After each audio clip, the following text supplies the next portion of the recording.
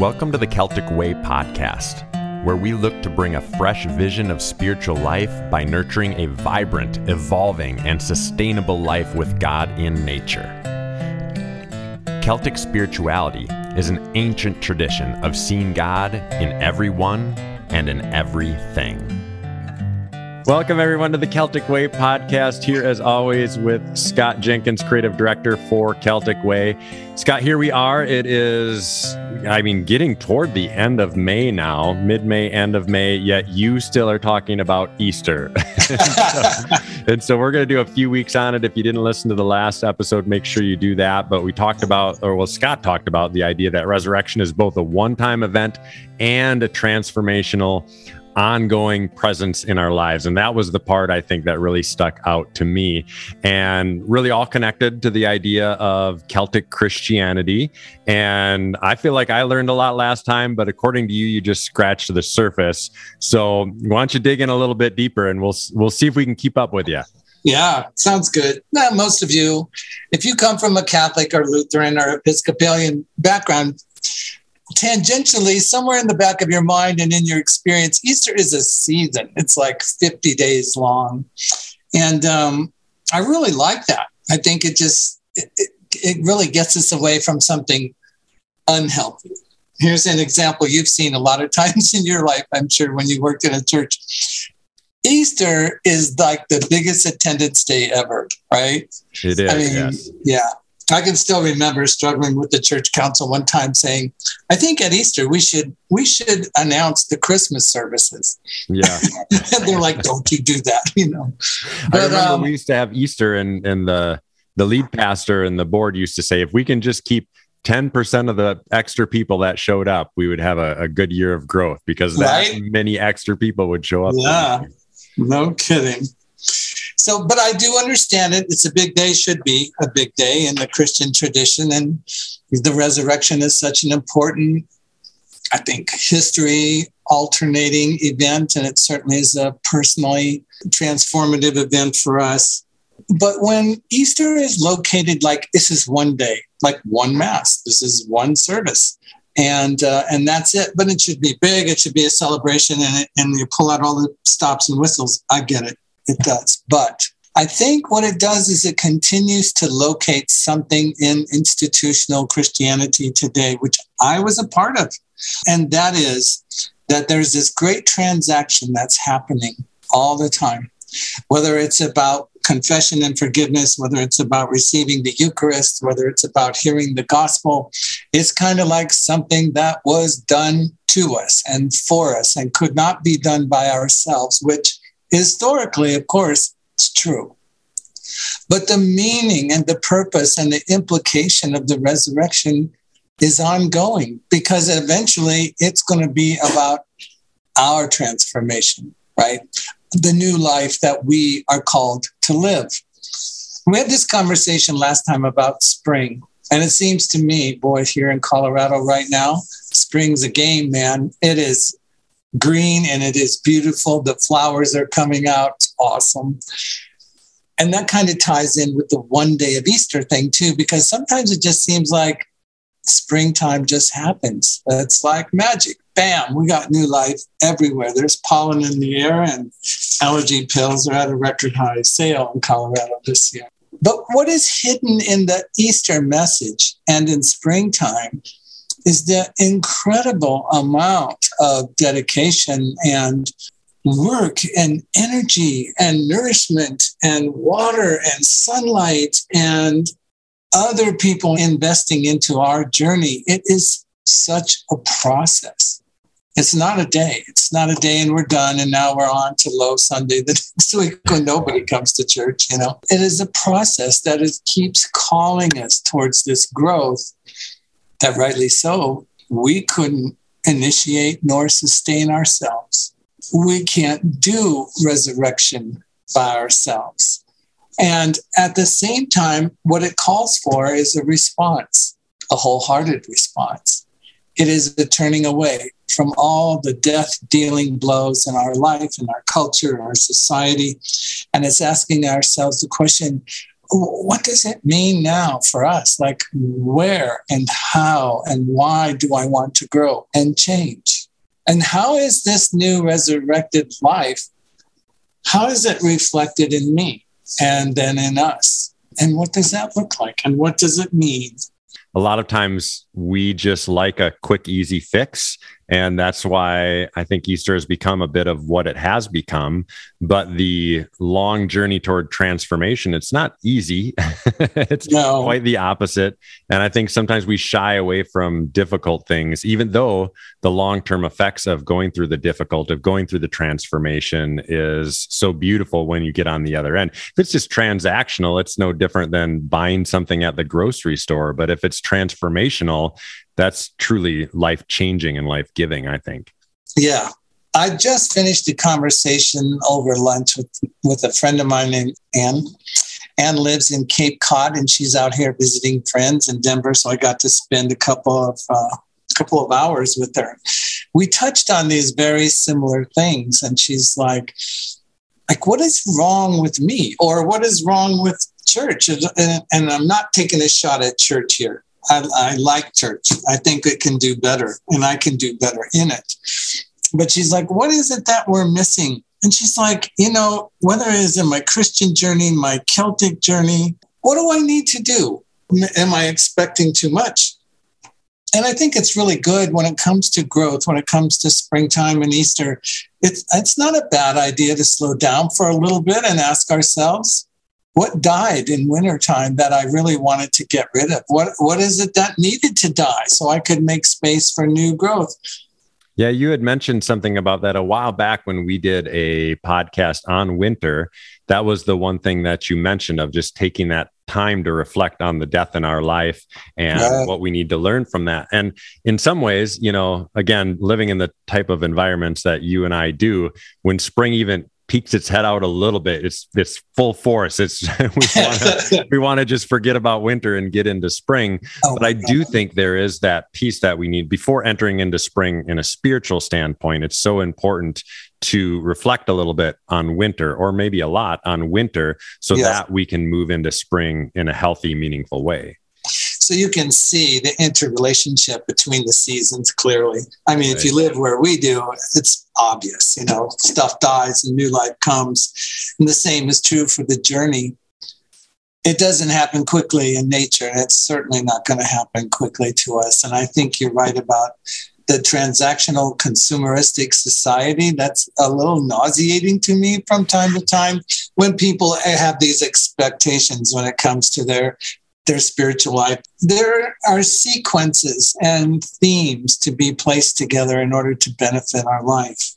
If we do that, and I'm more convinced about this than ever as I was talking to Ann today, if we just really follow the themes that are set before us in nature, and if you're in a liturgical church, they follow these themes as they follow the life of Jesus. So Easter comes, and is it a great thing to celebrate? It is. Is life budding all around us? It is. But Easter is comfortable when it is just one day and we dress up and sing, but then boom, it's over. Wouldn't being people of the resurrection, we would think, might actually look differently than our culture?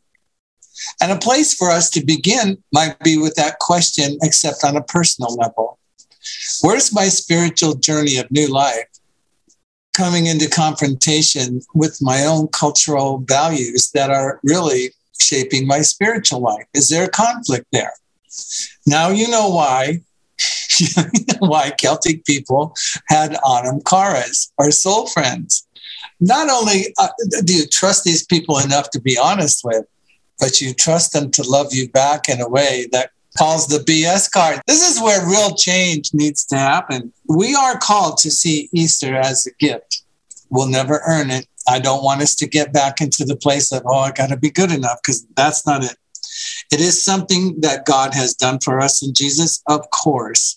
But what he's done for us is to imprint an invitation on the human journey. This man, Jesus, was raised by God from the dead. And our call is to become more like him. And honestly, that takes nothing short of work. willingness to change behavior. That's hard. I just find it interesting, Scott, that if we think about both Christmas and Easter, everybody's okay with a big lead up to it, whether that's from Advent or Lent. Right. There's something to be said about the anticipation of it. But once we get there, it's almost as if we just want it to be done with. We want it to be there, over with, paid for, on to the next thing. But what you're introducing here is really this idea that in so many ways we lead up to, I guess, what we could call almost the beginning, right? Easter represents the beginning, not the end. Right. And that's so true. Nobody tells us, I think, very often. Anne asked me today, if you started your church, what would you tell people? And I would say, first of all, it's a human community. And I want it to be very human and very real and very transparent and very honest. And I want it to be very small because there's not a whole bunch of people that are going to want to hear this message, let alone do it, right? But I said, I think Christianity needs to really focus on helping people to become disciples. There's a huge difference between disciples and church membership. Do you agree? I do. It's very different. Yeah, it's very different. And Anne just kind of looked at me and she goes, that's a word I don't hear at church, disciples. I'm like, yeah, I kind of get it. I don't mean it legalistically. I don't mean everybody should go off and join a convent or a monastery but I think we need to just take a step back and stop looking for all the glitz and the jazz and all the power and the praise and everything that comes from Christianity, but just say our calling is to become like Christ. Christ's resurrection offers us the gift of new life.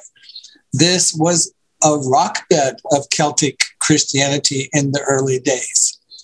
Their lived experience through this resurrected Christ transformed them, their communities, and the villages around them. It was the flame, and we'll get to this when we get to Pentecost, but it was the flame that moved people beyond just words, just beyond intellectual consent and understanding, to actually having a lived experience of one who was raised from the dead and who was active and visibly seen through these early Celtic Christians who couldn't wait to get out there and share the news of what they have experienced, right? It shouldn't be lost on anyone that the early disciples, they gave up a lot. And so, grabbing onto that word discipleship and applying that to the followers of Jesus in those early days, they gave up everything to do that. Yet we feel we just have to give up a Sunday once or twice a year, and that's going to be enough to really transform. Right. Yeah, I think that whole move into discipleship is a great way to shrink your church. I mean, really, it's just, we've got to figure this out. And was shocked somewhat. She lives out on Cape Cod. I said, that's a rather exclusive neighborhood. She goes, yeah, we're all kind of alike. I said, you're all kind of green and white. She goes, I don't know what that means. I said, you're all kind of white people with a lot of green in your pocket. She goes, yeah, that's us. I was like, yeah. Right. And she said to me, I drove through the homeless neighborhood in Denver. Oh, I said, no, you didn't. She goes, yeah, no, we did this morning. I said, no, you didn't. You see, there are homeless neighborhoods in Denver. You drove through one of them. And she was like, really? I'm like, yeah. The other thing she drove by that really caught her attention was a brand new 4-story storage unit that went up that said, we have temperature control all year round and free Wi-Fi. I was like, wow. Why did that catch your attention? She said, I didn't realize it at first, but it was in stark contrast to all the tents that I saw set up down the sidewalk of this neighborhood and how we spend so much money on temperature controlling our stuff with free Wi-Fi, but we don't make space for people who don't have homes. Now you're standing in the doorway of Easter. Easter's just the beginning of asking yourself, how do I bring this new life, not just into me, to change my views, my behavior, my routine. But as Easter moves through us, then those are the insights that begin to come to us. The needs of others, not the wants.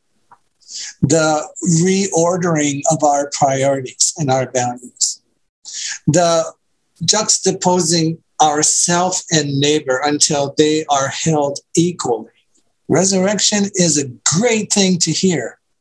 It is a gift, right? It's a dangerous gift. Because you can either walk away from it and pretend you didn't hear the message, and then you'll be bothered, I hope, by the rest of your life. Or even more difficult, you will hear the message. And you will realize that as Jesus just was walking out of that tomb, you are too when you hear the message that Christ is risen. Remember we say in the church, Christ is risen, and everybody else says, He's risen indeed. Right? And you do that 3 times, and I think we should change the third one. I think we should say, Christ is risen, He is risen indeed. And then at the end, we should say, Christ is risen, He is risen in us. And the world is desperately longing and looking and searching for that life. And I think they want to see it in ordinary human beings who do have our set of problems, but have been committed to working on them and following this Christ in His resurrected life. I love that you said at the end there, you didn't say Christ is risen in me. You said Christ is risen in us, because that truly captures, I think, what the gospel message is all about. Now, Scott, talking about Easter, we're talking about kind of, big picture concepts here. And sometimes when we talk like this, I get kind of caught in my head of knowing, okay, but like, what do I do? I don't have a storage unit, so I can't get rid of that. But from a transformational standpoint, wanting Easter to continue forward beyond just the one day, what are some let's make this as practical as we possibly can for the listeners. What are some things that we can actually do that will potentially make a difference in this transformational process? So the first thing is, when this transformational process has taken root and is growing inside of you, don't tell the women, because nobody will believe them anyway. No, I'm just kidding. Okay, some practical steps that we can do, and we'll get into depth about this next week. These are things that I do. I hope they're useful. Prayerfully sit in the space of discovery, and I do that with a friend. Sometimes the discoveries are so challenging, I'll turn away from them. And sometimes a friend will see some insights into my own personal discovery I need to hear. So I make time. I will go over to Paul's house. We go out in his backyard. There's a fountain back there, the two of us, and that's what we sit with. We sit in a place of discovery. What's coming our way through Easter? It's very, very important. The thing that I have really gotten into since experiencing Celtic Christianity and practicing it is I consistently make time for 2 interrelated paths. First is, rarely do I go a morning without 15 minutes at least of meditation. And when I say at least, I mean it could go as long as 16 minutes. I've been meditating now for over 2 years, and it's not easy. It's rewarding, but somebody says, well, are you up to like 2 hours now? It's like, no, that's called a nap. That's not meditating. So I'm still doing it because it pays off. And here's where it pays off is in the second path. I continue to walk the same path. When I'm grounded in my meditation, it's not difficult to walk outside, even if there's cars going by or planes overhead or whatever, to really tap into this awareness that is given to me through the work of meditation to sense God's presence in nature around me. The two go hand in hand. I know a lot of people would almost look at those as the same thing, but I like that you're introducing the idea of meditation almost as a preparation to then go out and engage in nature. Whereas some people would say, well, my meditation is going out in nature, but I really like that kind of little difference there where you're preparing yourself almost like, I know I've thought of times before where you're preparing yourself to go to a worship service or preparing yourself to go to a Easter service, whether that's prayer or whatever. And I love that you take that same approach when just engaging with God's creation. Yeah. I think it's necessary. The third thing is, and I got this from my friend Paul, because I would always be like, what thing am I going to do now in the world because I'm resurrected with Christ? What great thing am I? And Paul's like, no, just what small thing is God inviting you to? If you're faithful in small things, God will give you a few bigger things to do. Don't worry about the big things. What can you do? We live in a world too often. Don't you feel helpless? I mean, the problems of the globe are so big. It's like, I can't do anything. Yeah, we can. We can make a difference. Small, important difference. Yeah, I was just talking to a friend today and it really reminded me of that exact thought, because sometimes we're just not capable of doing huge things, whether we don't have the means, we don't have the time, we don't have fill in the blank. But this friend of mine was going to this event in the evening where it was a group of people, I think it was 100 people that come together and they support a nonprofit organization, each by giving $100. But that nonprofit organization walks away with a $10,000 check. Isn't that because something? Everybody gives a little bit of themselves. Right. Yeah. That's a beautiful concept that just exactly feeds into your point. It's not what huge thing we can do. It's what little thing we can do. And if we do that little thing every day, or do a little thing every day, that will multiply. It does.